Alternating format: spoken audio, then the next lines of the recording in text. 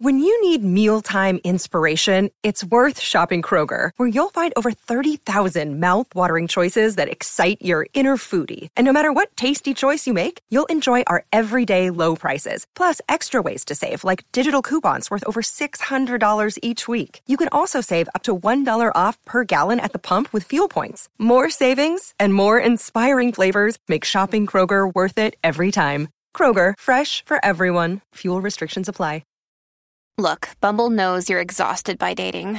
All the, must not take yourself too seriously, and 6'1" since that matters, and what do I even say other than, hey? Well, that's why they're introducing an all-new Bumble, with exciting features to make compatibility easier, starting the chat better, and dating safer. They've changed, so you don't have to. Download the new Bumble now. Rana here, letting everyone know that the AR Social Club is now accepting members for July.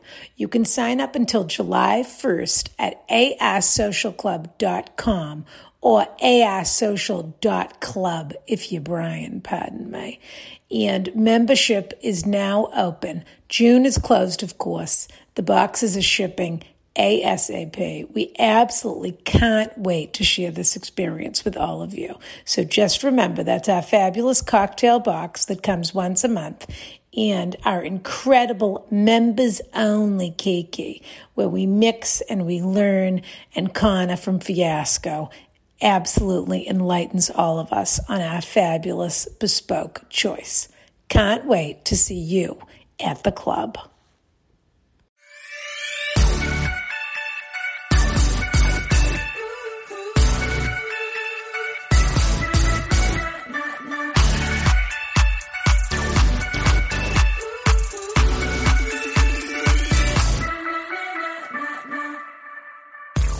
Hello, dear. Hello, dear. How are you? You know what? I'm doing pretty well. I've got some laundry going. Oh. Huh. Yeah. So Yadvina's not doing your laundry. Well, I had kind of a wild night last night. I didn't want her to see what ended up in Okay. Yeah. Great. So Well, that it just was sort of considerate like, of you. let's just put it this way. It's very that. colorful. You know what I mean? Oh. So. Let's not put it that way. How about we Okay. don't? Well, we can put it however you want it. How about we don't put it that way? How does Okay. that sound? Well, anyway, that's why she's not doing the laundry. I just wanted to say I had such fun catching up with you last week. I thought our episode was a total roller coaster ride. I listened to, I mean, we've talked about it, but I listened to it like again and again. I loved it. It was just so nice to like be back together. And it inspired some really wonderful follow-ups and letters from people. Well, first I want to say something. You're missing the headline here. Oh? Rana invited me into the main house for a cocktail this weekend. Okay. Okay? So who is winning now? It took a while. It took you leaving the country 1, 2, or 3 times to get invited into the house. But you know what it really was? Do you want to know why I did it? Well, I wanted to. I don't know if I do. Oh, I'll just tell. Go ahead. Well, okay. then you cover years. I'll tell them. Okay. I'll hear it. I needed to make sure when we got to the Kiki that you were going to know how to behave. And it's been so long that you've been in person with people. It's true. And the club is really important to me. I've worked really hard on the club. You have. I've seen the work. There's a certain level of decorum and showmanship that I expect at arsocial.club. At the arsocialclub.com. Right. And so I wanted this, that was sort of like a test run for you. I didn't want you to know because I didn't want the pressure to be on you. I see. But I wanted to see how you're going to behave so I could make sure to say, well, I hear your words, but I'm not listening to them.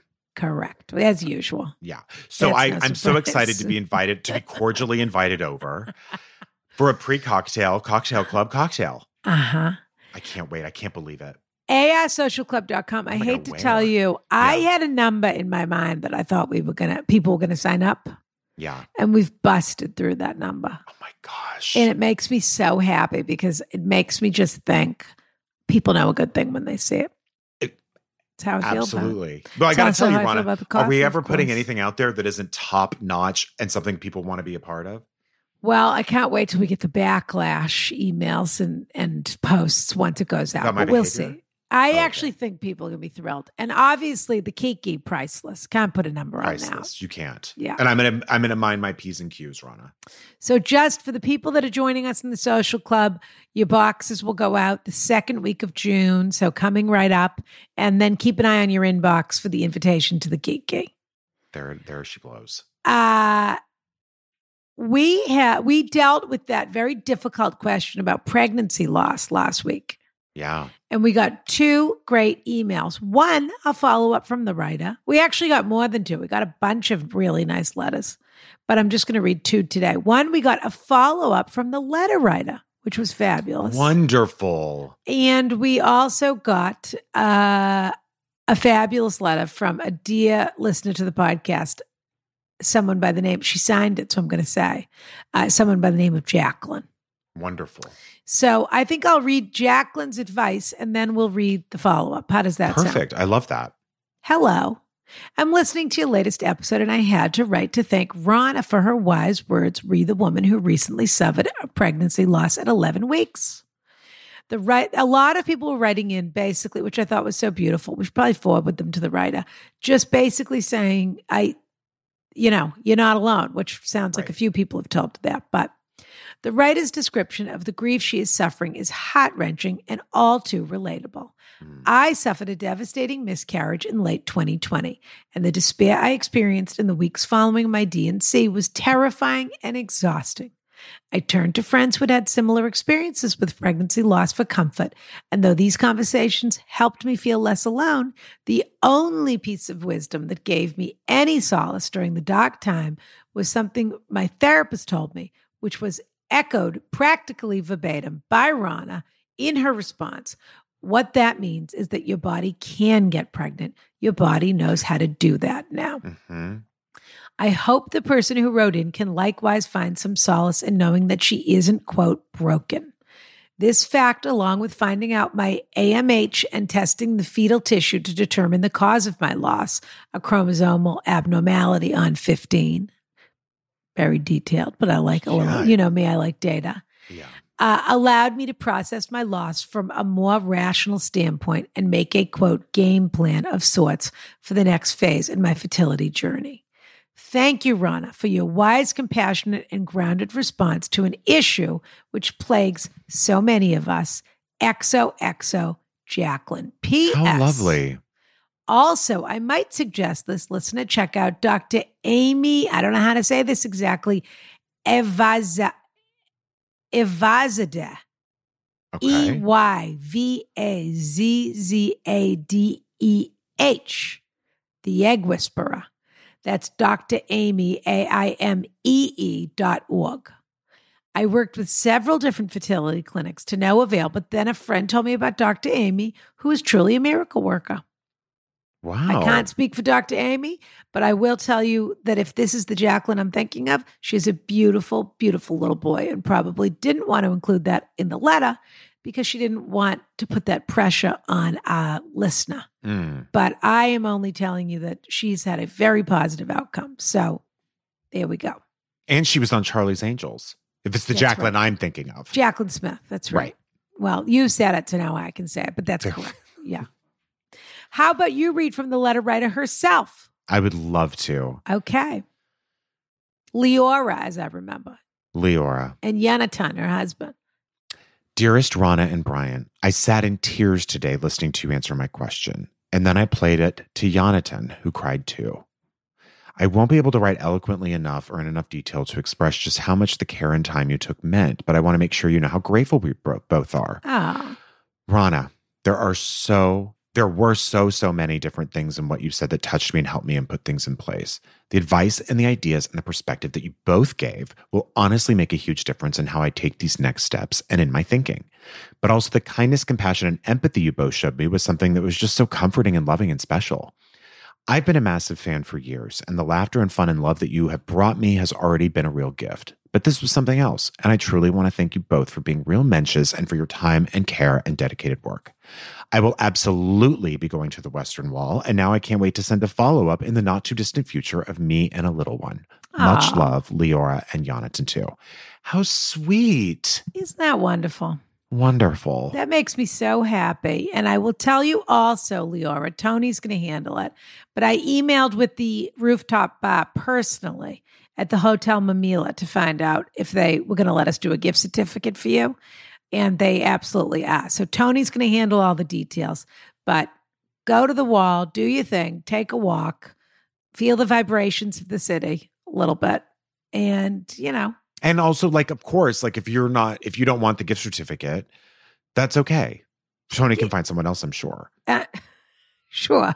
Brian can fly to Israel and have a drink on the rooftop bar at the Mamila if he wants to. Yeah, if you're paying. But they couldn't have been nicer about it. And I even asked them, is it okay if she just goes up to have a drink? Because, you know, they have a restaurant up there too, gorgeous. That's so nice. I ate there with Conan when we were in Jerusalem together. So it's sort of a, you know, fancy spot. Right. But they said, of course, we'd love it. We'd be thrilled.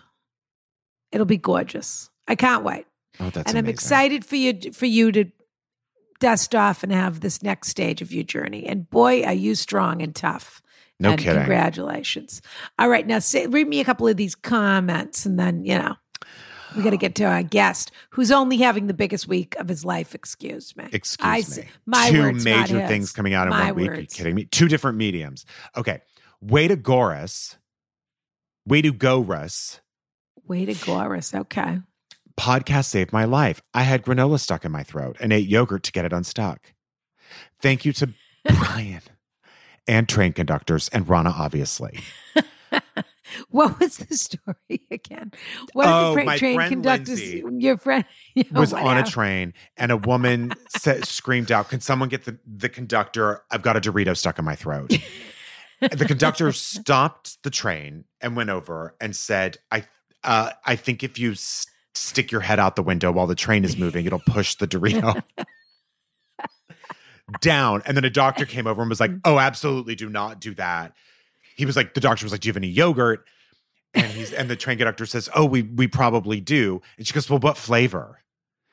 And so she's talking the whole time. Why are they even helping her? Totally. She's talking. She's going, "No." Oh, because she had that chicken bone feeling. She had a scratch in the back. Yeah, because the doctor was like, "Well, how low is it? Is it like here?" And she was like, "No, it's like a little bit higher." Yeah.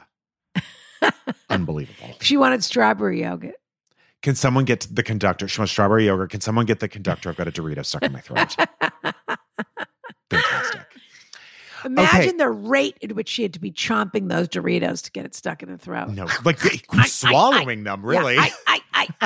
Yeah. M says, goals, goals, goals. May we all be as classy and as Rana, as warm as Brian. It is wonderful to spend time with us, the two of them together. I love the show so much.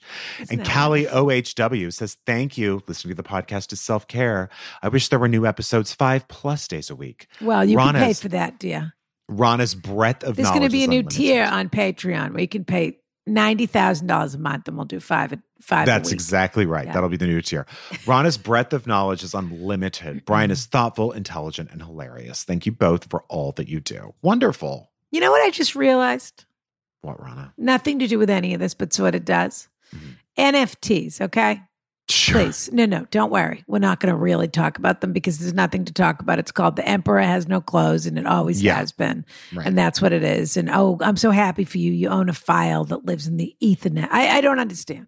I know. And then now there's some lawsuit going on. Seth Green. You're right. I just said that. I know you can't believe it, but Robot Chicken?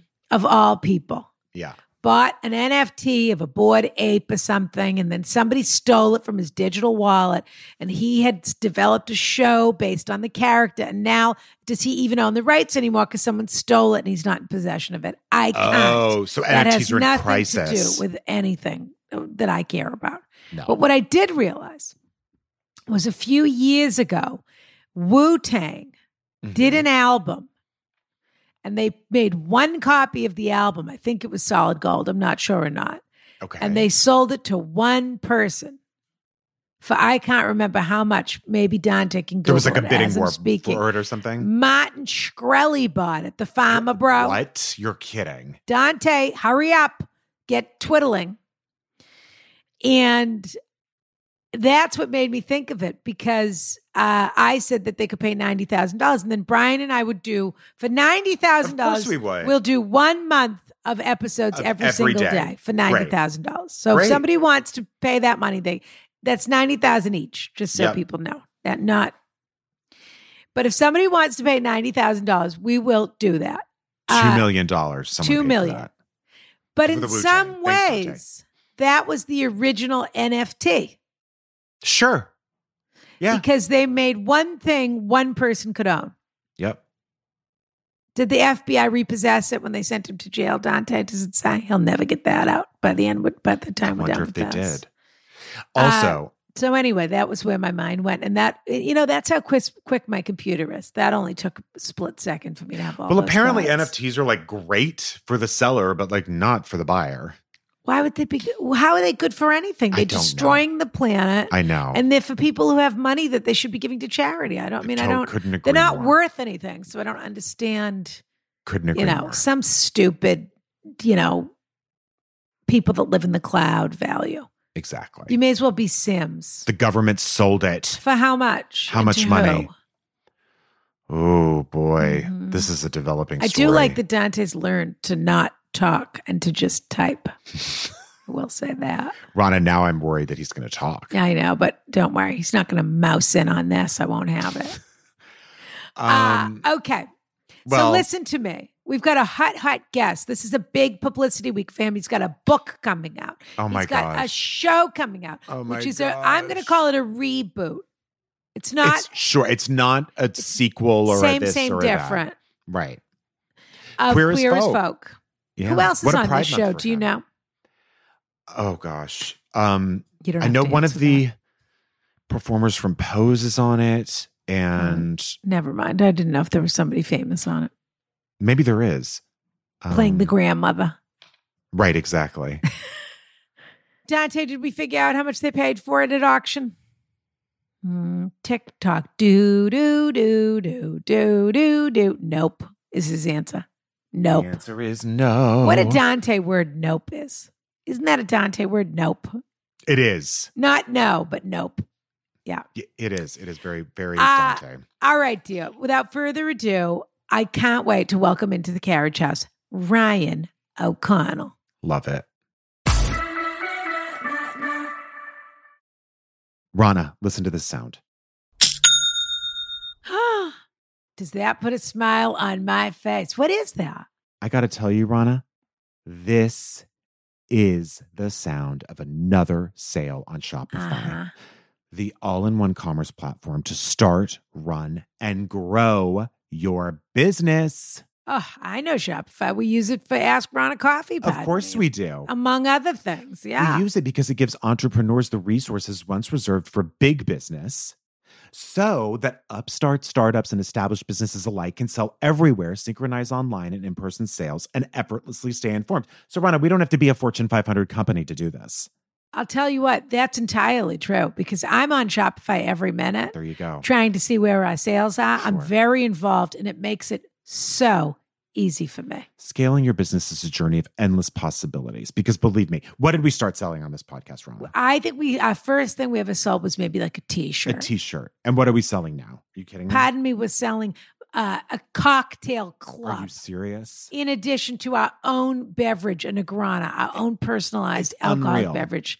In addition to our fabulous coffee, of course, which never goes out of style. And Rana, I have a feeling we're not stopping there because success, I came up with this. Success is a million milestones on a forever evolving path.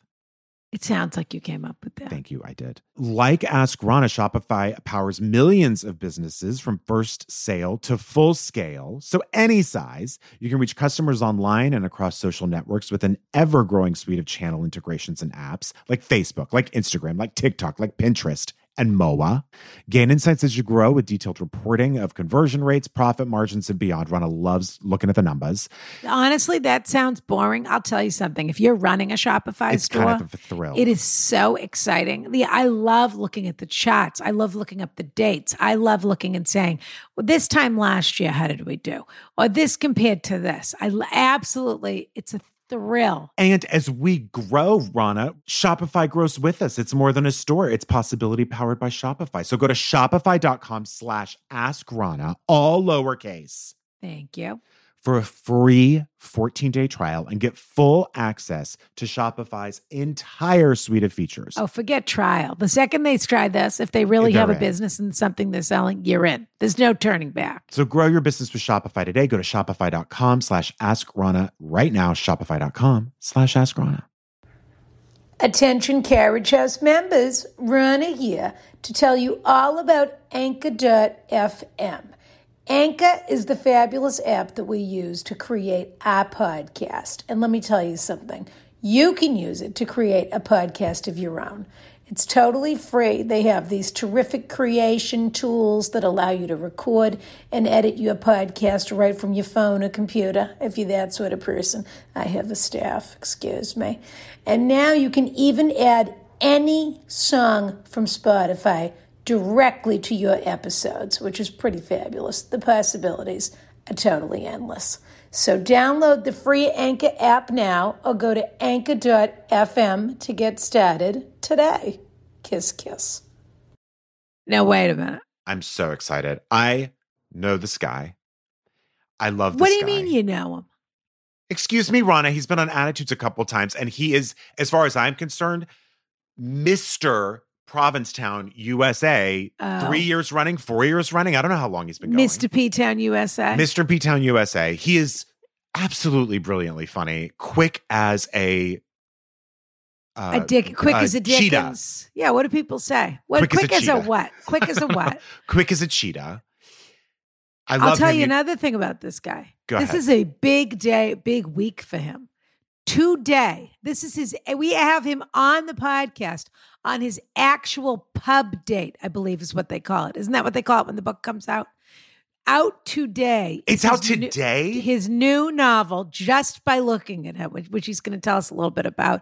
And then on the 9th, pardon me, he's starring as Julian in his Queer as Folk. So anyone which I guess we're not supposed to call it a reboot. It's a reinvention. A reimagining. A reimagining. Yeah. Yes. A reinterpretation. He'll tell us. He'll tell us what they told him to say, and then he'll say that. Ryan O'Connell is here. Hi, Ryan. I can't. Not to mention from Special on Netflix. We've got a Netflix star here. And an Emmy nominee. How did he have any time for us this week? We'll never understand. That's what I want to know. This is a busy week for him. That's how important we are as a podcast, I suppose. I'm a really good person. Actually, I think how this happened is that my friend Bianca is a diehard fan of yours.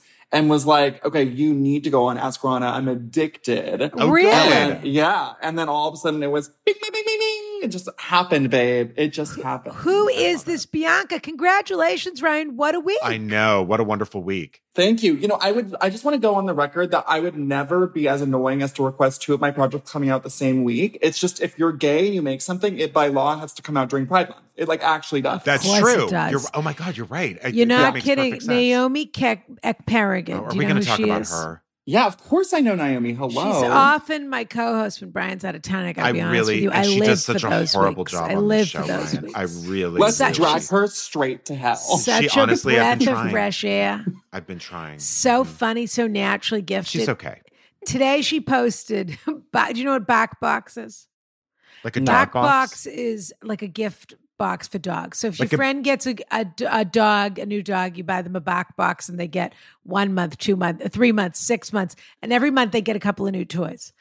BackBox for Pride Month. I could hear you say that all day, Rana. BackBox has something called a Gaylian. What's that? It's a gay alien chew toy.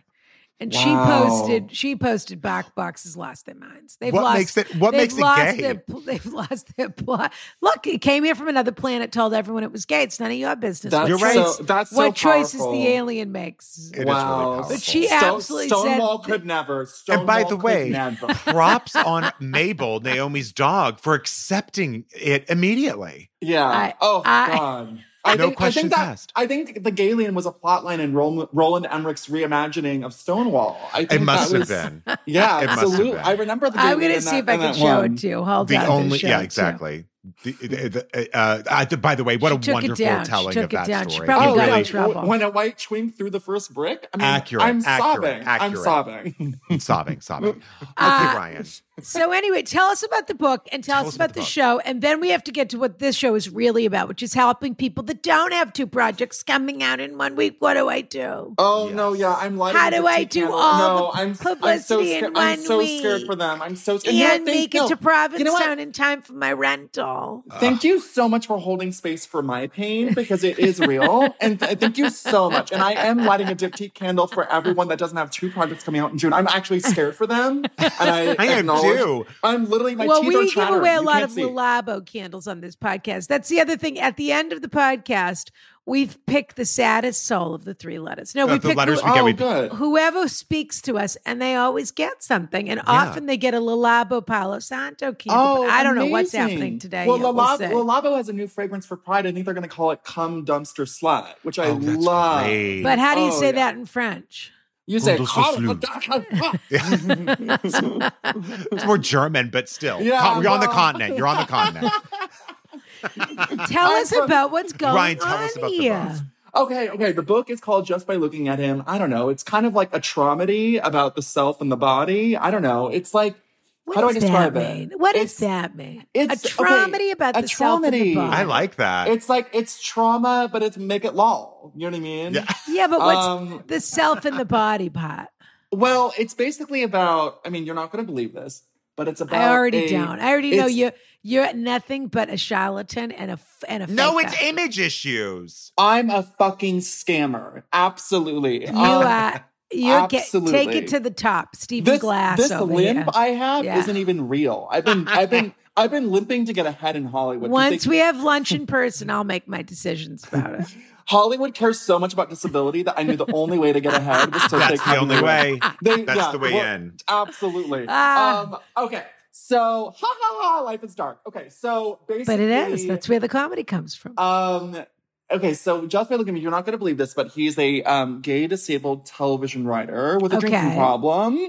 But it's not nonfiction. It's not. Yes. And it's a Ramona Clef. I don't know what that is.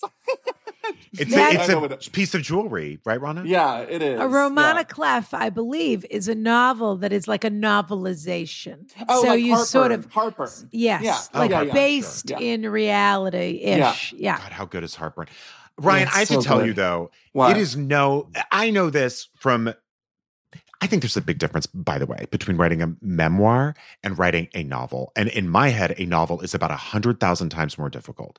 So I have to tell you, what you have done is certainly no easy feat, and I'm dying to know how many years it took. I'm not okay. Can I actually blow your mind and actually take everything you know and put it into a blender? Yeah.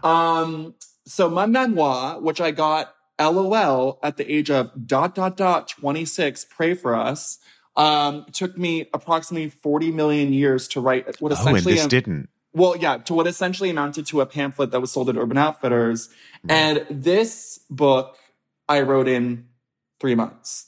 I know it's really scary. I don't think that's weird. I think it's that you had the permission to... Look, when you're writing a memoir... Maybe because it wasn't your first or something. But you also have to you're also taking stock of your own life, and you're constantly holding yourself to account about what did I really think about this? What do I think about it now? What do I want to be honest about? What do I want to share? What don't I want to share? I thought I wanted to share everything. Now I don't. But you have artistic license with the book that you wrote, which is... Maybe this is me, maybe it isn't. Maybe I'm writing some of what I know, and maybe I'm writing some of what I'm interested in. So give yourself that freedom. I bet it's a fantastic read. You haven't been kind enough to send us a free copy yet. So are you kidding me? Oh my God, LOL. Well, that's going to change. No, I'm sure it's on the way. I'm going to buy it. Are you kidding me? I'm going to buy it, Ryan. We're going to do what we always do, which is when people come on the show and they have a book coming out, I always buy 5 or 6 copies, and then I hand them out to people when they come through my door, because we've got to support authors, of course. Absolutely. Oh, that's powerful. Thank you. Yes. Really? Let them and teach them how to read too. You know, authors should know how to read. I am with you there. Did you have fun writing this book? I did. So I wrote it. I wrote it like a month into lockdown. Special Ed shut down production. I was obviously feeling very Les Miserables and very unmoored and out of control, which I don't love. No. And I just was like, I'm going to do a little writing exercise because this world is hell. So why don't I build a new one for about a couple hours a day and get lost in there? And yeah, 1,000 words a day. And I thought, okay, surely I will run out of steam and hit some sort of wall.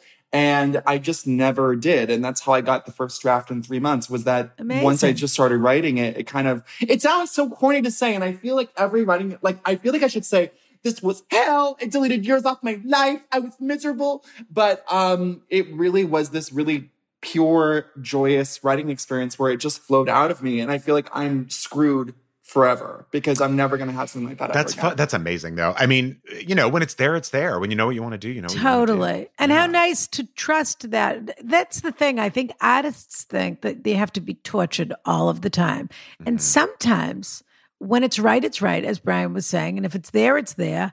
And sometimes it's just really good. It's just the moment that it's supposed to come and happen. It doesn't have to be had to be good, but you do have to be committed to it for it to be good, obviously. Yes. And I had a lot of diamonds, you know what I mean? I had a lot of not diamonds to expel from my body and my brain. So I think that was a lot of that too, was sort of just needing to exercise like Linda And Blair also style. having just done the other show, probably all of these sort of stories and tidbits and thises and that's, or themes you wanted to explore, or threads, or cards left on the board. That I would love to we were read a going to book called do This this and That's. I just want to put it out there. But cards on the board that you thought, oh, we're going to deal with this in this episode, and then you didn't. Yeah, and then you sort of thought, well, you thought here's another way to tell pieces of that story or use that joke or whatever it is, and fabulous. Yeah, luckily for me, there's almost no content about being queer and disabled because of a systemic oppression. Right. So there's a lot to explore. Sure. That's right. Oh, wait, yeah, we're not reading that being like, oh, we know this story. We've all seen this. Well, you know what's funny is that, not to be like whatever, but when we went out with it, I remember hearing back from a few publishing houses that it felt sort of similar to Special. And to that I say, did anyone say to Sally Rooney, hey, maybe you should stop writing the same story about straight people that just somehow don't know how to communicate with each other, right. that live in Ireland and have literary aspirations? Did anyone say to Noah Baumbach, maybe you should stop, exploring the same, Upper West Side milieu or the whatever, it's like, it's sort of, or so they said that as a criticism.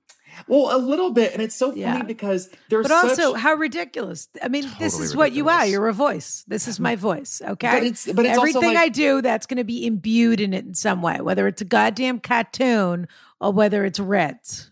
Well, I have this You're theory going to be where, proud of it.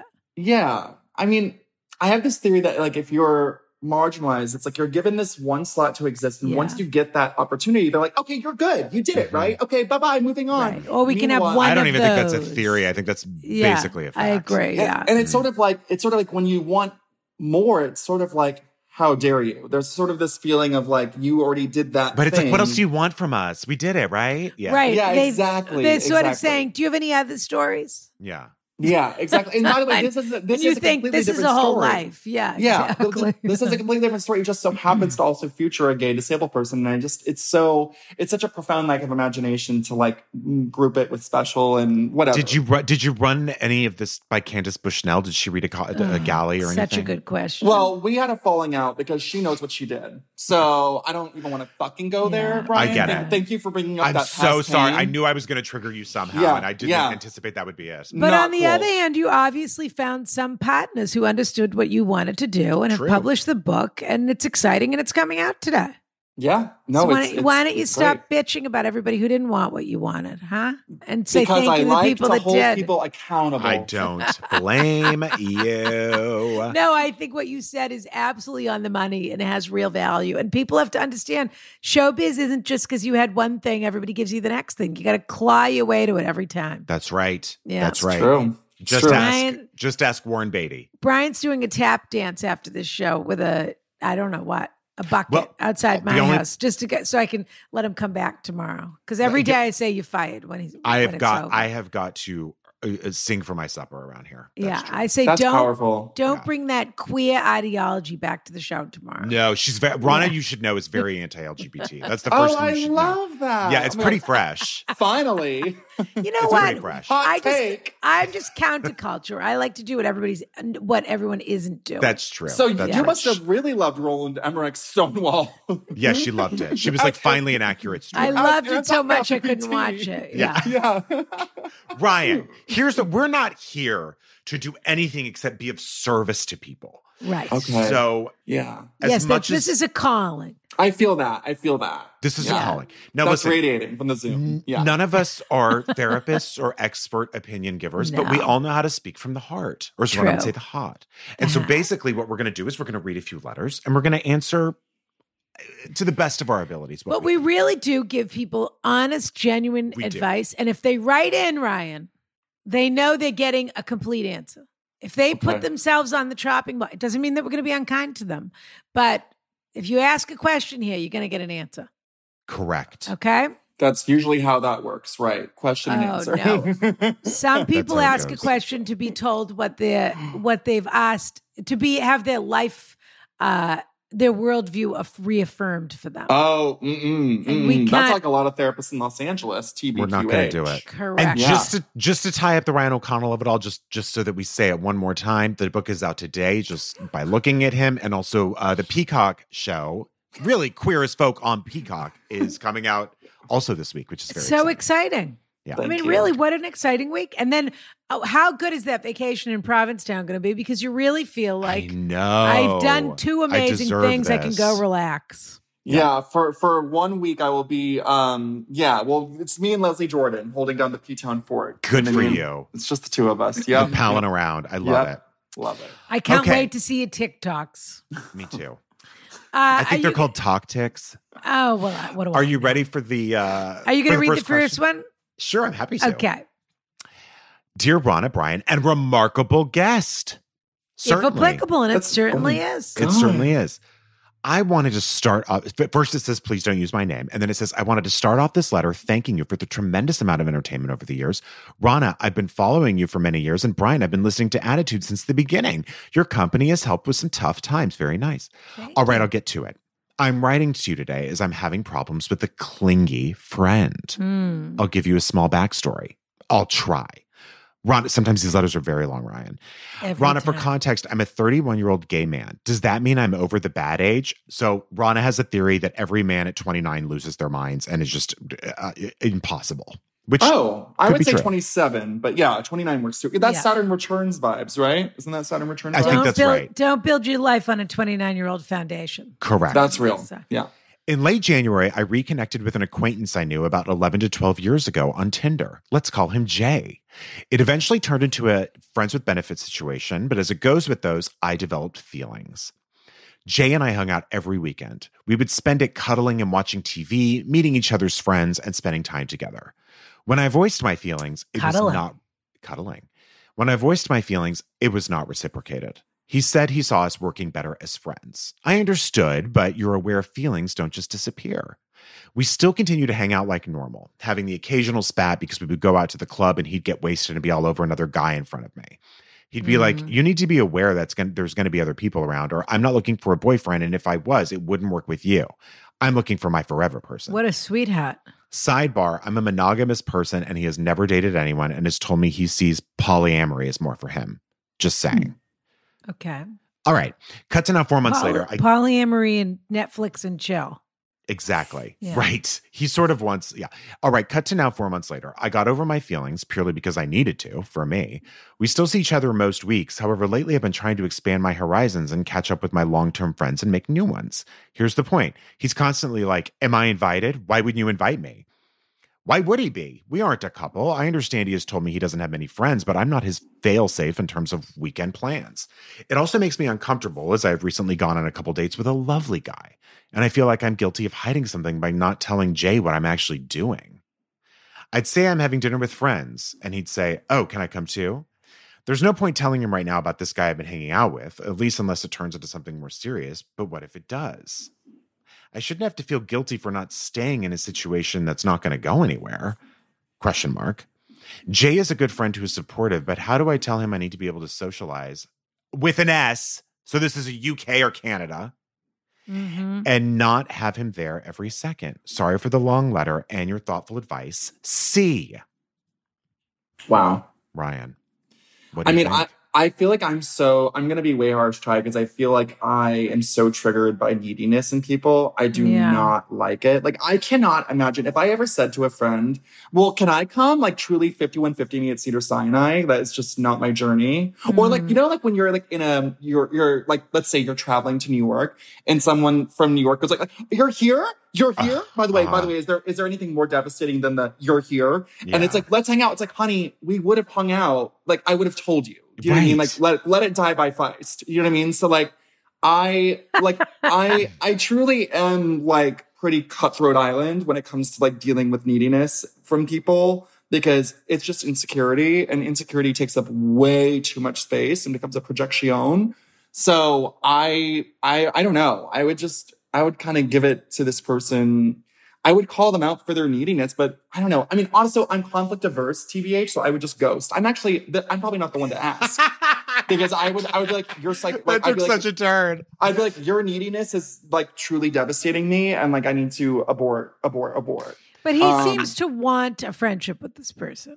Is that right? Yeah, Brian? but he does. The only thing especially in terms of neediness, the first thing that I thought was annoying from the letter writer was that he would get upset with his friend when his friend told him he wasn't interested, and they would go out together, and their friend would be interested in another guy. That I don't like that vibe. I've had that. Like I've had friends who have that vibe, and it's just I don't like it. Okay, Brian, I'm right here. You can call me out. I'm right here. Brian gets so fucking clingy with me and gets so mad whenever I hook up with somebody else. How dare you? How dare you? How dare I? Well, wait, who are we calling clingy? Are we calling clingy the letter writer or the friend? Yeah. The one behavior of the letter writer that he mentioned of going out with his friend. Yeah. And also him being like, he's not monogamous because he says he's monogamous, and that's why he doesn't want to hook up with a lot of people, but then he also told me he's polyamorous. So who knows what's going on? It's sort of like, well, we know that he's not interested in you. And I don't mean that harshly, but that whatever he says, that's what that means. It seems like there's been a troll reversal in the relationship, because it seems like he had a crush on him.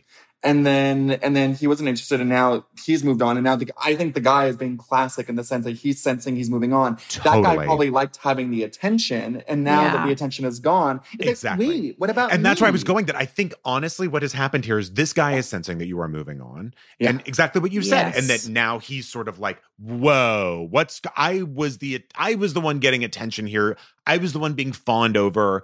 I was the one who was like the plus one. And it's a common thing. Everyone has felt that when a friend gets into a relationship. But this is a little different because there might even be some narcissism here. Yes. And he also wants him to choose him over the other people. Mm-hmm.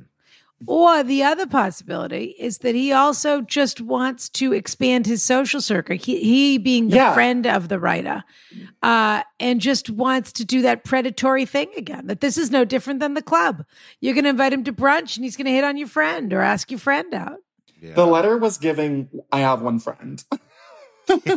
It was. And you know what? Honestly, what you just said was perfect. Like, just if you honestly just say something like, look, I want to make friends, and I want to make my own friends. So if you can't understand that, I don't know what we're doing. Like what could be complicated about that? Also, anyone that you feel like you have to hide from the fact that you're dating someone is usually like not a good sign. No bueno. I would throw it in his fucking But I face. think it's not a good sign. I think it's not a good sign that his crush isn't gone if he doesn't want to tell him that he's dating somebody else. That could be. I think he still has feelings for the guy who said he doesn't want anything with him. Yeah, of course. So that he doesn't want to tell him he's dating someone else now because he wants to leave. They have a mutual codependence thing happening here where the one who was getting all the attention wants the attention, and the one that has the crush is still holding on to the idea that the one that wants all the attention wants it from him. Yes. It's not a healthy friendship. Yeah, well, actually, you just lean into the codependency and become a throuple. Like, I love that. There you go. But the letter writer will never feel in that ridiculous situation that it will be even. Course. No, I know. It will always, this is what I think you do still have feelings for Jay, but just so you know, you can go down that path as much as you want. It will never work. Jay is probably a narcissist, or I don't know. It's just, I think it's a personality type to know someone has a crush on you and to still want to hang out with them all the time, even though you don't want to do anything. I think that's strange. Alison Dubois voice. Know that. Well, there's also a little bit of pandemic thrown in here, which is that a lot of people had 2 or 3 people that they hung out with during the pandemic. Yeah. And so now he's sort of breaking out of that mold a little bit, which is I'm ready to go see other people. I'm ready to date other people. I'm ready to expand my horizons. Yeah. And this guy is thinking, aren't we still getting a takeaway and watching a movie on Saturday night? Mm-hmm. Oh, you're not? You're going to a bar? Well, why aren't you inviting me? I'm basically, the crux of the matter is that he has been his boyfriend without being his boyfriend for the last 2 years or however long. So he wants to keep doing the boyfriend, no boyfriend. And the other one is saying, no, you don't want the same things. So if you really don't want to be a boyfriend, no boyfriend, then you say, you're not invited to everything. I have other friends. Why wasn't I invited? Because I didn't feel like it. I'm going out with somebody else. Because I don't like your stupid face. Yeah, exactly. I don't want to. I mean, I have other friends too. I don't know what to tell you. I want to go do this. And you're putting me in a bad position, even asking me. You're not invited. Yeah, possessiveness is not chic. Yeah, how about something on, sorry, I already made these plans. How about something on Sunday? Yep. Yeah, God's day. But really, this isn't, this has run its course, my dear. That's the problem. Yeah. And everybody is transferring all the feelings into the wrong baskets. You're both having this sort of relationship, no relationship, and you both really want other things, or you both don't want to give to each other the things that each other, wants from you or whatever. So it's not going to work, but time to fly out of the nest there, sweetheart. A guy who's obsessed with you, but also won't fuck you, like welcome to your 20s. And also just give him to me. Okay, moving on to our next question. My dearest Ronna and Brian, and guest, pardon me. Excuse me. My erasure. I'm a 34-year-old gay man. See, this is a very gay podcast, Ryan. I apologize. Yeah, Ryan. Especially because you're anti-LGBT. This must be so hard. That's what I'm saying. It's very difficult for her. That's what I'm saying. This is a tough moment for me. You're doing full exposure therapy. Imagine how hard this is for me. Exactly. I'm a 34-year-old gay man who has been plagued by addiction for most of his adult life. Unfortunately, like so many gay men, I turned to drugs and alcohol in my teens to cope with the shame I felt because I was gay. I hit what I had hoped would be my last rock bottom at the beginning of the pandemic. When I received the memo from work that we were transitioning to the, quote, work from home module, I was terrified. For context, it's a very heartfelt letter. I work for a company that produces adult content. My job is to review said content to make sure it meets compliance standards. I knew it was inevitable that my addictions would bring me to my knees without the structure and responsibility of having to physically go into the office. Okay, that's interesting. It took about a month and a half before I finally called my mother to accept the help she had been desperately offering me for years. She paid for a 3-month inpatient program. It was not cheap. I'll never forget the day she picked me up on my last day of treatment. She broke down in tears, expressing her joy of finally having her son back. I managed to stay sober for 1.5 years. I relapsed in October and have been on a very scary decline ever since. I feel such shame, guilt, and disgust over this. I know I'm responsible. Oh, dear. I'm so sorry to hear that. I know I'm responsible for the choices I've made that have led me to this point. I've let everybody close to me down yet again. I hesitate to reach out to ask for help because of the money that has already been spent. I realize you two are not professionals in this regard. You have both been a constant voice in my ear for the better part of a decade now. Consider this a very desperate attempt from a broken person who truly does not know if they are worth saving. Reaching out for literally any type of advice. Love forever and always. Kyle. Kyle, my heart is absolutely broken for you. That is so sad. Yeah. I think you need to ask for help. Absolutely. Yeah. These people love you, dear. They do Everybody. not want to live in a world without you. Mm-mm. And so forget about the money, the shame, the grocery bill. The shame is what got you in this place in the first place. Totally. It is the most useless of all feelings and emotions. It is the reason that you are spiraling. It's the reason that you turned, as you said, to drugs and alcohol or whatever it was when you were a young person, which so many people do, and of course is understandable. And this was your trajectory, but it doesn't have to be your whole story. And, it doesn't. Yeah, Ryan, I'm sorry, I don't want to interrupt you. You say whatever you want to say.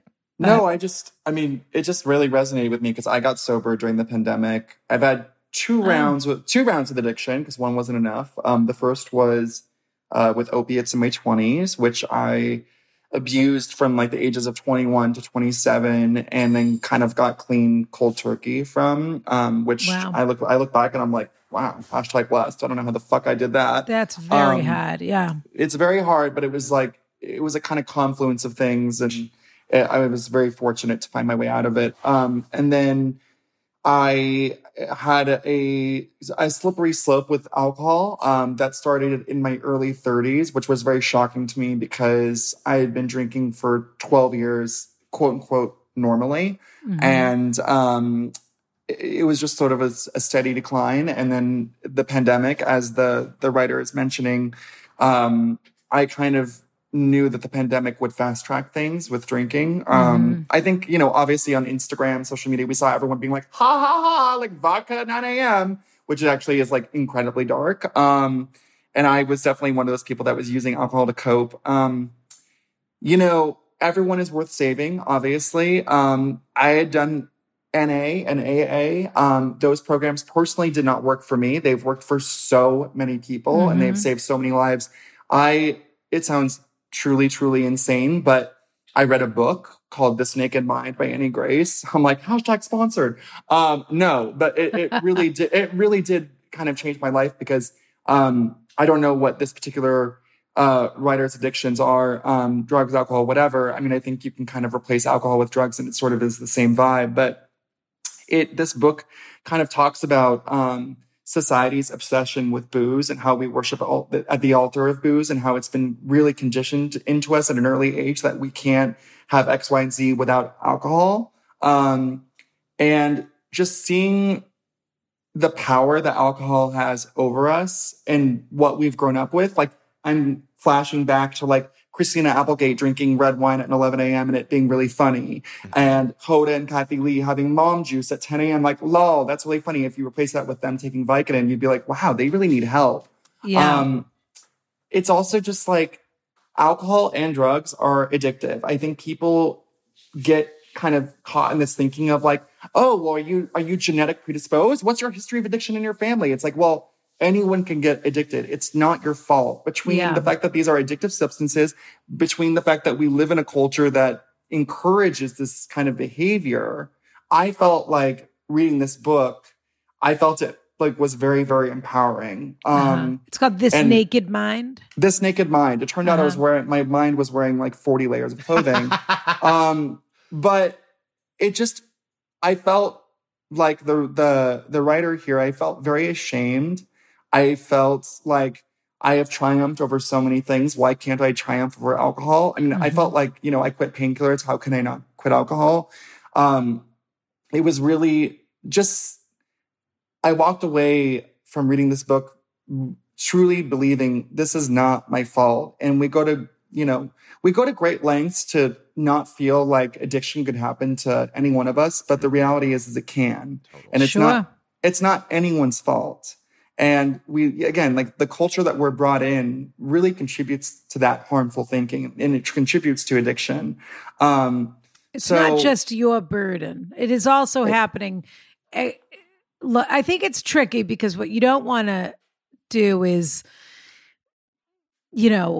sell everyone a narrative of this is happening to you, that you don't have a personal responsibility in it. The truth is that it lives on the edge of these things, which is how you interact with the world, what's happening in your environment, in some cases, what you're predisposed to.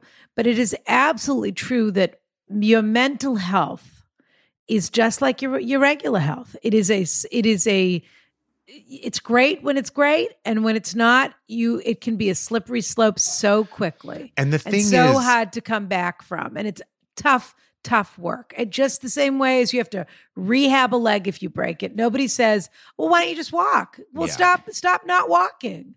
It takes time to heal. And I don't know the appropriate language for addiction or anything like that. So I might be talking out of my ass. But I will say you went to rehab, and for a year and a half, it worked.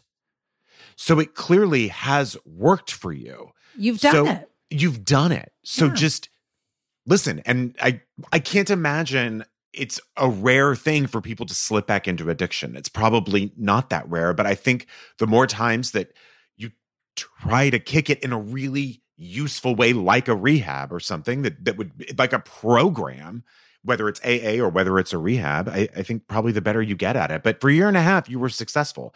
So my guess is you would go back, and who knows how long. I mean, it would probably be longer. I don't know. And maybe you need to change a few other things about your life, which is you say right in the letter, you knew that the lack of structure of not going to the office, et cetera, was going to be a problem for you.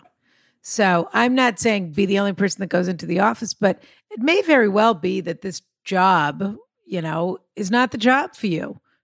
Doing compliance for pornography where everyone, look, go ahead and enjoy it any way you want. I have no issue with that, but it can be a grubby business from time to time. And that may not be the world that you need to inhabit. Maybe you need to be working outside or working at a Starbucks for a couple of months or whatever it is. Somewhere you have to be somewhere every day and somebody's looking for you, and that gives you a life structure. And it doesn't mean you're a guy that can't do this or a person that can do that. It just means you need a little peace of mind to get your life on track, and that you know that about yourself. And, I don't mean to say everyone has to go become a barista, but I'm just saying that you maybe need a little more structure, and then things will fall into place a little bit. And then from there, you could find another job that's fulfilling in the way that this job is fulfilling. And you know that about yourself now. Something's not working that's what you need. That's a big step in itself. But you have to ask for help. You really just do. And your family wants to do it. Yes. Your mother, think about the look on your mother's face. That thought that you invoke, or that moment that you invoke, is the moment of all she was saying is, I have missed you. And I'm happy to have you back. And so what she isn't going to say is, oh, I can't believe I spent $32,000 on this. She's going to say to herself, how quickly can we get you back to when you were happy? She just wants you to be happy and thriving, and doesn't want to imagine a life without you. None of these people do. These are not people that have turned their back on you. These are people that want you alive and healthy and want to help you overcome this. And I'm sure everyone feels they could have supported you more when you were a teen or in your early 20s, when you were figuring out your, identity and what it meant to I don't know what your coming out story is, et cetera, et cetera. But I'm sure that there's some feeling in your family that this is something that they can do for you now that maybe they didn't do for you then too. And that everybody just wants you to make peace with this on some level so that you don't feel like you need all of this. But it is absolutely true that everybody's mental health, if we haven't learned this in the pandemic, it is such an easy thing to lose. Mm-hmm. As you say, Ryan, you never imagined this was going to be a problem for you, and then it became one. And that's a totally common thing that is happening, and that people need to not have any shame around talking about. Also, life doesn't exist in a clean narrative. Like, we tell ourselves stories in order to live by Joan Didion. And I feel like we like to think, okay, I triumphed over this thing. That part of my life is over. And now I can move on to the next chapter. It's not linear like that. Exactly. It's really not. And that's not a moral failing. That's not like anything. That's just sort of that's life. That's ebbs and flows. And you have to be very forgiving to yourself and just not accept perfect. That's part of it. You can't be perfect. Yeah. That's such an important thing to take a moment and process, which is, it's absolutely true. And you don't know what curveballs life's going to throw at you. You think you're sober and it's fine, and then who knows? And 2 or 3 things can pile on to each other. And then what are you going to do? You start going for a drink, then it's 2 drinks, then I don't, on and on and on. Okay, so now we've got to unpack it a little bit. And by the way, I guarantee you, if your family has an inkling of the fact that you're in a decline, which they probably do, they are going to be so relieved to hear you say that you want to get help. Absolutely. I mean, they're going to be thrilled. That's all they want to hear. Totally. You're very lucky. There's people that love you. They just want to help you. Yeah. You're not telling us, I don't know what to do. I have nowhere to turn. Do you know a place in, Sacramento that has services? There are people that love you that want to help you. So let them. Yeah. Yeah. And he doesn't have to be a big, and also the other thing is they probably had to have an intervention for you last time. Imagine what a relief it is going to be for them that you're coming to them instead of them having to trap and wrestle you into doing this. Yeah. You deserve it now. I want you to do it right now. I want you to pick up the phone right now and do it. I agree. Mm-hmm. Yeah. Let us know what happens, but this is not as desperate and as low as it sounds. This is just a moment. And every step after this is going to be a step forward. So go get a nice hug from the people that love you and let them say, we'll tackle this together. That's what they want. You ready for the last question, everybody? I hope it's about farting again like we had last time. We had a very serious question. The emotional whiplash. It was a big whiplash last week. We went from something very serious to I can't stop farting. So... yeah, we'll see what this brings us. Dear Ronna, Brian, and lovely guest, my question is specific, but also general, and I'll keep it succinct. In college, I was in a band that was pretty successful, and I also started the musical Pippin. Excuse me? I know. A local celebrity we have writing to us, yeah. A random girl gave me a mixtape. I know, it was early 90s, after one of the show, with hand-drawn everything on the label. She had amazing taste. I remembered it included Suzanne Vega's Queen and the Soldier. I don't know that one. Okay. Anyway, I honestly was expecting Ryan just now to be like, you don't know Queen and the Soldier? No, I mean, I know a lot, but Suzanne Vegas is kind of like blackout curtains for me. I mean, yeah, sure. All I know is Tom's Diner and Luke. Right. Yeah. Exactly. Those are the correct things to know. Don't look at me. Anyway, I kept seeing her around campus every day. As it turns out, she had bribed someone in admissions to get my schedule and even had her friend take one of my classes, even though she wasn't in it, to get any dirt. Am I missing something? Wait, how did we go from Suzanne Vegas to like in college, I was in a band that was successful, and also started the musical Pippin. A random girl gave me a mixtape. Early 90s. Came after a show. She gave you a mixtape. Okay. I wonder if it was after a show of Pippin or if after it was a band show. It doesn't matter. It was after a performance. How does Pippin figure into this at all? This person wants us to know that they were my favorite thing they were heard. A star. That this person came after one of the shows to say, "Oh my God, I love you," and I made you a mixtape. Groupie vibes. Okay, she made her the mixtape with Suzanne Vega. Anyway, I kept seeing her around campus like every day. Okay, so she was a big fan, I guess is what it was. Stalker.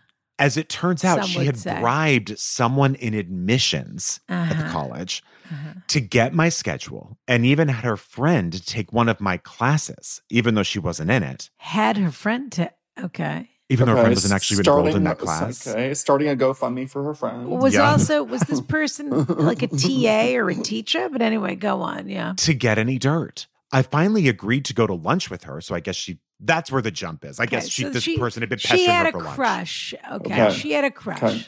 I finally agreed to go to lunch with her. By the way, is this person a straight guy?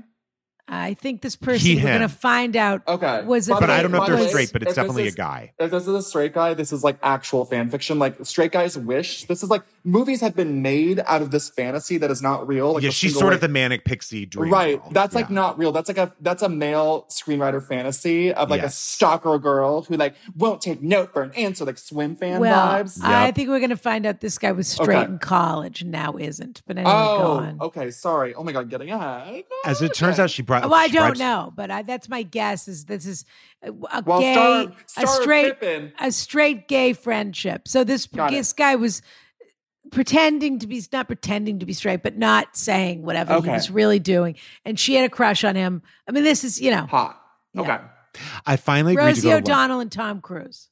Oh, yeah. I finally agreed to go to lunch with her. Did that ever work out between them? I'm certain that she did. Yeah. I think she changed the locks. Yeah. Oh, good. I think she did too. I finally agreed to go to lunch with her, which turned out to be a very liquid lunch. How could it not be? What a great story this is. Where is it headed? And we eventually became friends. At the time, I was bisexual but closeted about the male part. Okay. Eventually came out, but she still had a crush, and I may have let her on a little bit. The liquid lunches were on her daddy's credit card. We went to Thailand together and rode wild. That's a big jump from her paying for lunch. Okay, now they're literally in Brokedown Palace. They're Claire Danes and Kate Beckinsale. Absolutely. Like, okay. Fabulous. So this was her fabulous straight-ish friend. She was totally in love with this guy. Yep. She had money on her daddy's credit card. Yeah. He was the performer. He was Mr. Fabulous, performing in Pippin and being in a band and everything else.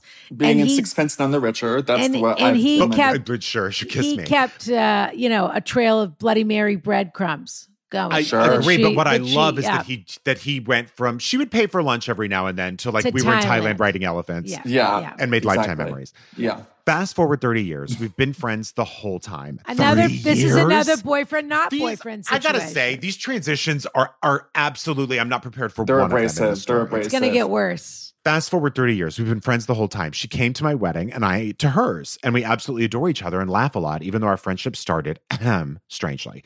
Over the years, I almost gave up on her because every time we got together, it was me that initiated it. Oh, how the tables turned. Initiated what? Reaching out. They never hooked up. No. Okay. It was, I think, initiating if this all comes to nothing, I'm going to be furious. I get it. She lives in New York. These details come to nothing, I'm going to be furious. She lives in New York City and runs a popular women's clothing brand and has a young child.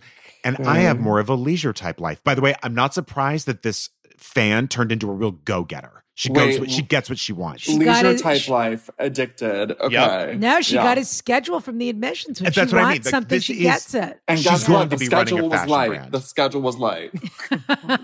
He's take a veil. But still, I often feel ashamed and weird that it's me that always has to reach out, which brings me to my general question. When I think about it, almost 90% of my friends, and they're fabulous people, are the same way. I'm always the one who reaches out.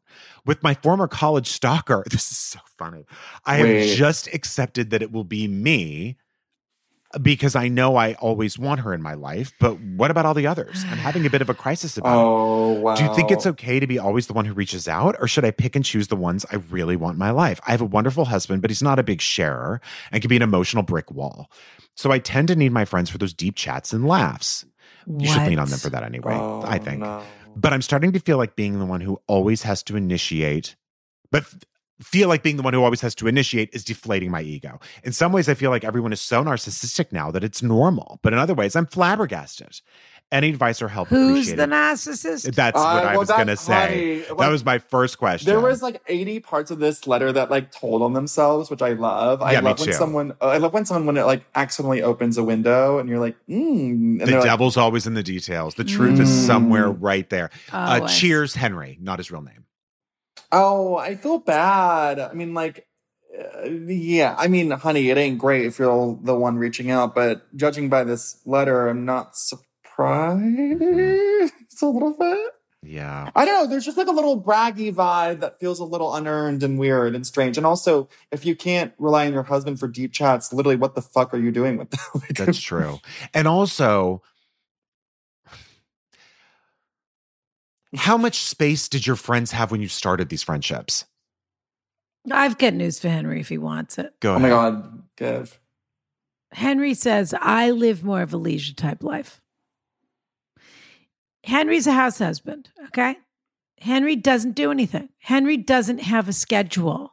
Henry goes to Pilates and then he gets tired or he gets his skin done. I was going to say, this is like where Jordan Catalano is now or something. He's really hot. Of course he's hot. Why was she chasing after him? This chubby friend of his that was in love with him in college. If he's hot, I take back everything I said and I love him and I cherish him and I want to meet him and introduce him to the family. She's a chubby Jewish girl running a shapewear brand and he's an ex-gay crush who she loves. But guess what? She's running a big business. She's married. She has kids. She's a girl boss. She has a full life. And so she doesn't have time to just have bottomless, assless mimosas with you all the time because she's a grown-up, Henry. And all of these people are grown-ups. and you're not a grown-up. And that's just basically what the situation is. So if you want to fit into their world and see your friends and have their schedule, you have to do what everyone else does and say, I have Tuesday, Wednesday, and Saturday night next week. Do any of those work for you? That's how her day is full. If you want to be part of her life, you can write to her and say, do any of these dates work? And she says, love to do Saturday. But the idea that people should be sitting around still dreaming about your performance in Pippin and wondering when you have availability is absolutely unrealistic. Yeah. I like the idea of shooting your friends some dates, but yet people just don't. They're not going to reach out. Also, everyone knows you're available all the time because you're a house husband. I hope you're doing something interesting with your time. You don't have anywhere to be. Yeah, he needs to pick up a shift at Taste Your Delight. I was going to say, you need something like just anything to make anything for you to talk about. I don't know. Like maybe they just always know where you stand on things. You know what it kind of gives me? It kind of gives me like I was really hot and charming and everyone was obsessed with me. And my hair's thinning. Now it's like Josh Hartnett in Virgin Suicides aren't so obsessed with me, and I don't quite know what to do with that. So Ryan might have just hit something. What is that? I think you hit on. Is that something. dark? I think the letter's always look. The question's never the question. The question is always what's really going on here. Well, by the way, we're not saying this person's a bad guy or that his intentions are bad. No, we think you're really hot. We think you're really hot, and we celebrate that. We celebrate how hot I think he has a warped perception of what other people's lives are like. And I just think everybody else, look, your life sounds pretty fabulous, and I'm glad you're living it on your own terms and that you're happily married, et cetera, et cetera.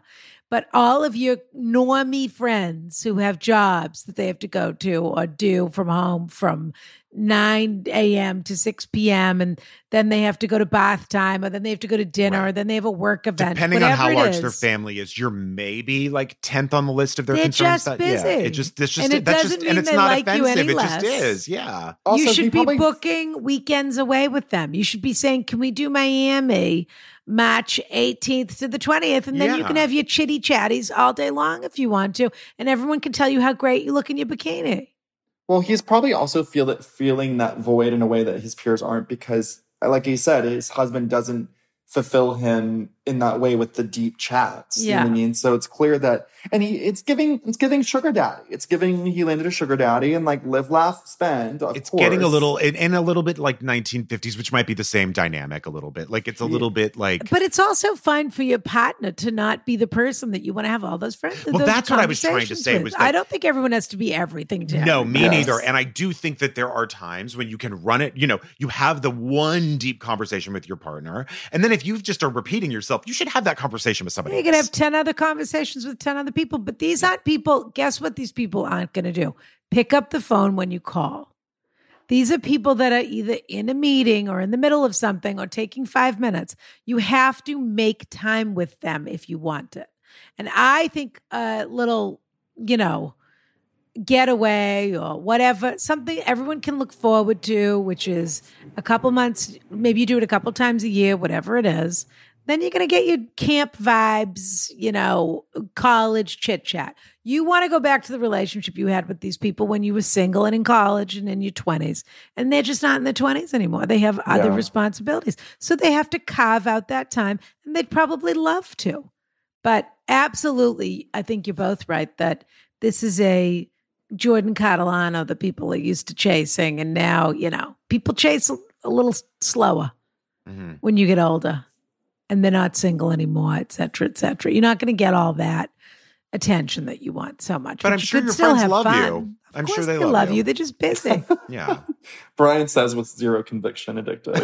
No, I bet you're a lot of fun. Brian, you're an actor. Come on, Brian. Sell that a little bit more, okay? I've seen your work. I bet this guy can still sing Pippin. I mean, I bet, I bet he's still got a few tricks up his sleeve. But I also never What about Revive Pippin? I never had a question like this before where the person wrote 3 paragraphs about how gorgeous they were and desirable. And then the question was, how come my friends don't reach out first? It did take a lot of trust, but I want to say, I think one of the answers could be to do a revival of Pippin and invite them. Oh, absolutely. And invite us. And invite us and let us see the magic at work. Yes, but this person will expect someone to be at every show every night. And these people are all going to come on one night. I'm just letting you know. Little Countess Luann. And they're going to go to home by 9:30 after light appetizers after the show. Right. Yeah. Yeah. Or even at 5:00. They might say, we had dinner before. We have to go home now and catch the train at, especially Grand if they're Central. straight and have children. Yeah. They're the first to go, first to leave. If you want something, ask for it. Make space for this thing to happen. Just make it easy happen. For them. Yeah.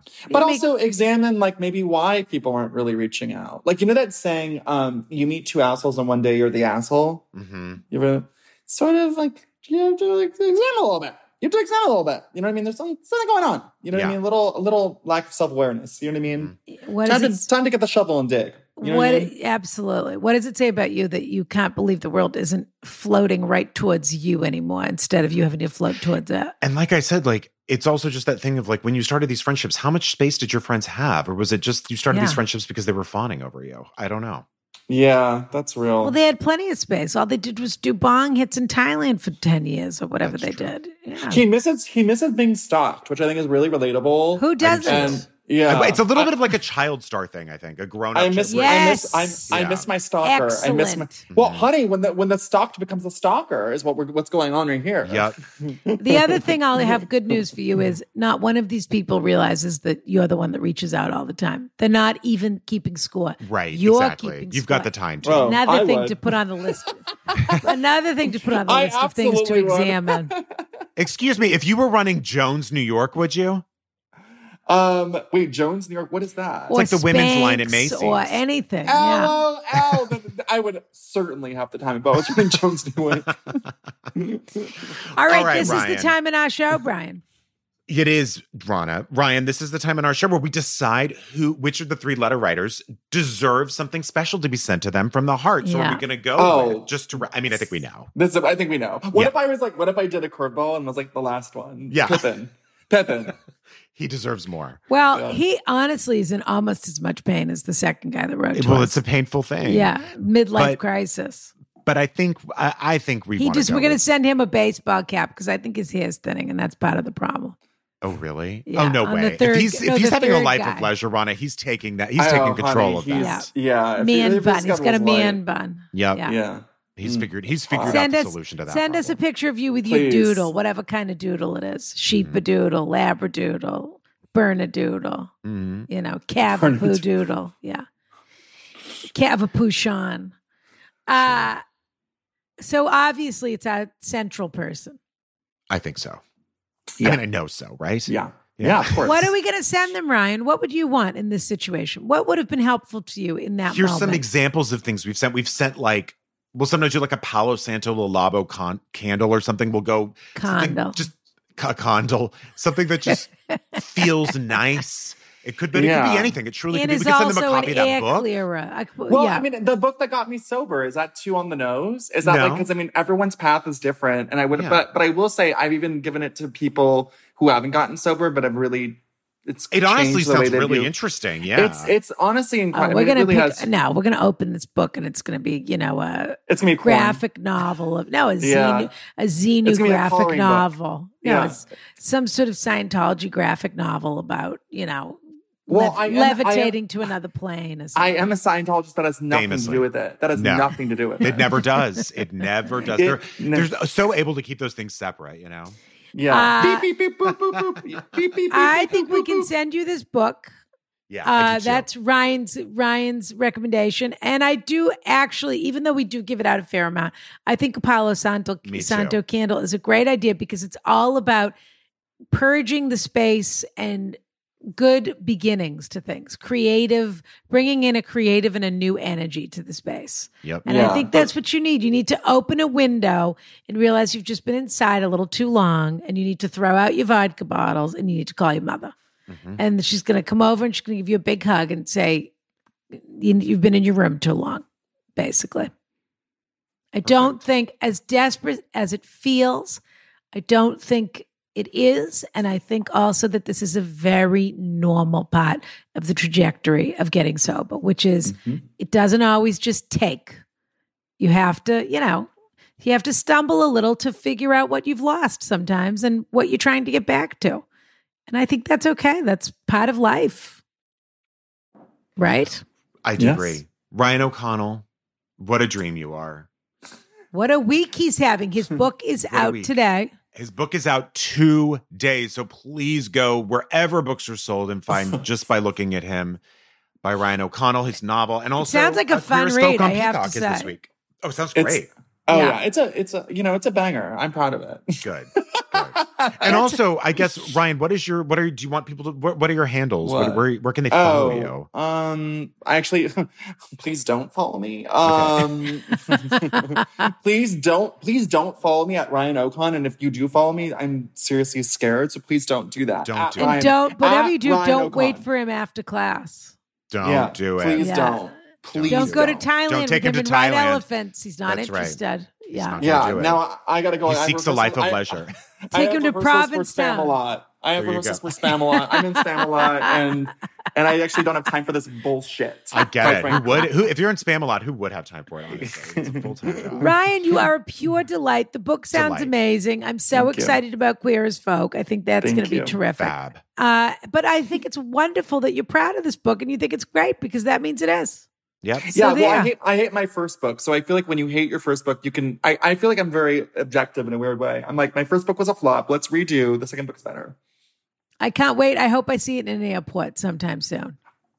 Glamorous. Yeah. Thank you, Ryan. You're the best. Thank you. Thank you for having me. Smooch. Dia. Where's the cliffhanger? We've got to read the cliffhanger. We're going to do it right now, Rana. Okay. I think you're reading it. Yes. What do you mean you think I am? Like it's my job. I have to do it. Well, no, you don't have to do anything, Rana.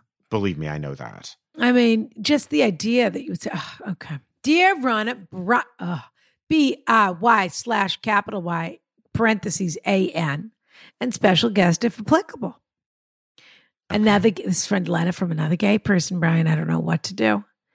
I've been a chip since the beginning, but never thought I really had. By the way, I hope everyone knows that we were joking. I don't know how much gayer the show could be, so I hope that people know that I love. Everyone knows that. I love all the letters. Of course. And Rana. even a couple of the pluses. Sure. I've been a chip since the beginning, but never thought I really had a good question to submit until now. All names have been changed to protect the potentially innocent. And apologies in advance if this is too long for Rana. I did my best to keep it to the essential details. We'll see. I'm a 33-year-old gay man living in a major mid-Atlantic city. In 2016, when I was 28, I lived in a smallish southern city. While living there, I befriended my neighbors Brad and Sarah, a married couple a few years younger than me, both 25 at the time. I always got the sense that Brad might not be as straight as he presented, but I'm not one to push, although I was, admittedly, attracted to Brad. Sounds like forbidden fruit. Sounds like Brad standing on the porch in a, diaphanous, a little fig leaf. White dress, exactly. Mm-hmm. Doing, pulling the laundry board off the line while his husband was at work, but in any way, or his wife, I suppose. After I moved away, I kept in touch with Brad and Sarah. Okay. Tragically, Sarah passed away from cancer in 2018. Oh, that's awful. Oh my God, at 27, horrible. Brad was devastated. We texted almost every day, and I was trying to be as supportive of a friend as I could be. I flew down the week Sarah died, helped Brad with some of the legal issues involved, and just tried to be there. Brad came to visit me in the summer of 2019, and after a night with a lot of drinking and a lot of talking and soul-bearing, we ended up cuddling on my couch. Nothing happened at all aside from cuddling, but I realized my gaydar remained intact, and Brad was, in fact, much less straight than he originally presented. We continued texting almost every day, and Brad finally came out to me as gay. Brad started telling me about all the men he was seeing, and Rana, he saw a lot, in all caps, of men. I was proud of him for coming into his own and being comfortable exploring and experimenting. Brad very quickly fell into being a, quote, scene gay. Brian knows the type. And then started serial dating guys. serially dating guys. A scene gay. What does it mean? He's out at the clubs doing drugs or something? Well, I don't know about doing drugs, but yeah, just someone who's worried about the body, who is maximizing his potential with the body, someone who wants to be at the right places, a West Hollywood type is what I would say. That out on the scene, wants to look great, wants going to the parade, going to the places, is like dove in deep. Yes, exactly. Okay. Right. Trimming the eyebrows, the whole business. I visited Brad down south, and while I was staying with Brad for the weekend, we made out once, but again, nothing more. Brad then told me he needed to move out of the South and wanted to move to my city. I told Brad quite honestly that I was concerned that he would find a clique of other, quote, scene gays when he moved here, and we would not see each other at all. Brad was very offended at this and insisted that would never happen, and my friendship was one of the reasons he was okay even considering moving to my city. Philadelphia, Washington, D.C. Sure. Well, it doesn't take Ronna Shtetl clairvoyance to guess what happened. Well, it doesn't take Ronna's Shtetl clairvoyance to guess what happened. Brad moved here. We hung out a lot at first when he first got here, and I even let him park his car for free at my house. But soon thereafter, Brad made a group of other scene gay friends, and within a month or so started seeing someone. We'll call him Ian Day. Brad told me about Ian Day, but told me that this guy was just for fun, and that after 2 dates, Brad wanted to break up with him. We stopped texting as much, but I didn't really think anything of it. 2 months later, Andy was still around, and Brad wanted me to meet him. We made boozy brunch plans, but on the way to brunch, I got some really upsetting news about my mother needing surgery. She's fine now. Thank God. Mm-hmm. Baruch Hashem. I didn't want to burden Brad and Andy with this information, but I was a little distracted and not as personable at brunch. Once I got home, I immediately texted Brad to let him know that I recognized I wasn't myself at brunch because of some personal issues, apologized for it, and told Brad that I talked to him about it once I knew what was going on with my mother. Oy, oy, oy. That fateful brunch was 8 months ago. After having to go to my parents' place and making sure my mom would be fine, I called Brad to let him know what had happened. Brad appeared understanding, but I immediately felt a distance. Once I was back home, I tried texting Brad to make plans to meet up, but he was always busy hanging with Andy and unavailable. After 2 months of back and forth, Brad and I finally met for a drink. I told Brad I didn't like this distance and wanted to fix our friendship. Brad told me he thought I didn't like Andy, and Andy thought the same. Wow, Brad really went all in, didn't he? He's in. I explained that I never really got a chance to meet Andy on good terms and had no real opinion of him. Brad assured me repeatedly that we were good and that we should hang out more. But that was essentially the last time I saw Brad. I've reached out several times, and Brad says we should make plans, but then nothing. I finally gave up. About 3 months ago, I told him to come to my house to get his car so I could do some work in my yard. And when he came over, he said he wanted to get some drinks together soon. I told him to text me when he was free, and I've heard nothing since. Truth be told, I'm still sad about how this friendship ended. Brad was a really good friend of mine. We were in constant contact for years, and we knew everything about each other. Being dropped so unceremoniously by Brad hurts, and I'm still hurt about it. So my question is, do I do anything? Do I tell him that he's really hurting me by acting this way and try to salvage any aspect of the friendship? Or do I just accept that this is over? That's the whole No R. O-V. It ends O-V. Over. And then there's no... Whoever sent this sent it without signing it at the end. Well, for the full... For the full letter and for the full experience, go to patreon.com. I don't think they're going to get the full letter, but I think we understand the question. We do understand the question. Even if it's signed, desperately trauma, something in Philly. Yeah. Mm-hmm. But for the full answer, come to patreon.com/AskRonna, of course. And yeah. I mean, look, I think we understand what the question is here, so I have no problem answering this. For the answer, go to patreon.com/AskRonna. I can't wait to answer this one. We can't wait to answer this. It's going to be so good. We love you. Thank you to our guest, Ryan O'Connell. And we will see you on the Patreon. And next week, kiss, kiss. Kiss, kiss.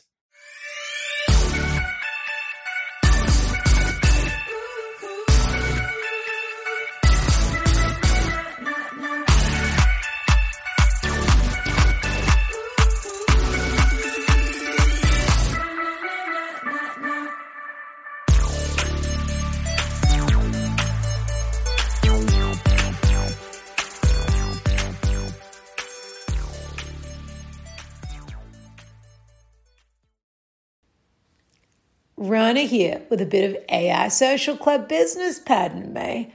Our June boxes are about to ship, and our inaugural AI Social Club Kiki will be held on June the 24th. All details forthcoming in email, so keep an eye out. And pardon me, in your boxes, make sure you keep one eye open for the fabulous password to this fabulous exclusive event.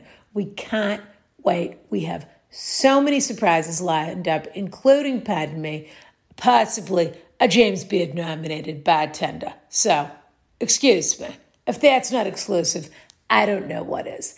And if you're having a little bit of FOMO, as they say, or maybe they don't say that anymore, pardon me, we are now accepting members for July.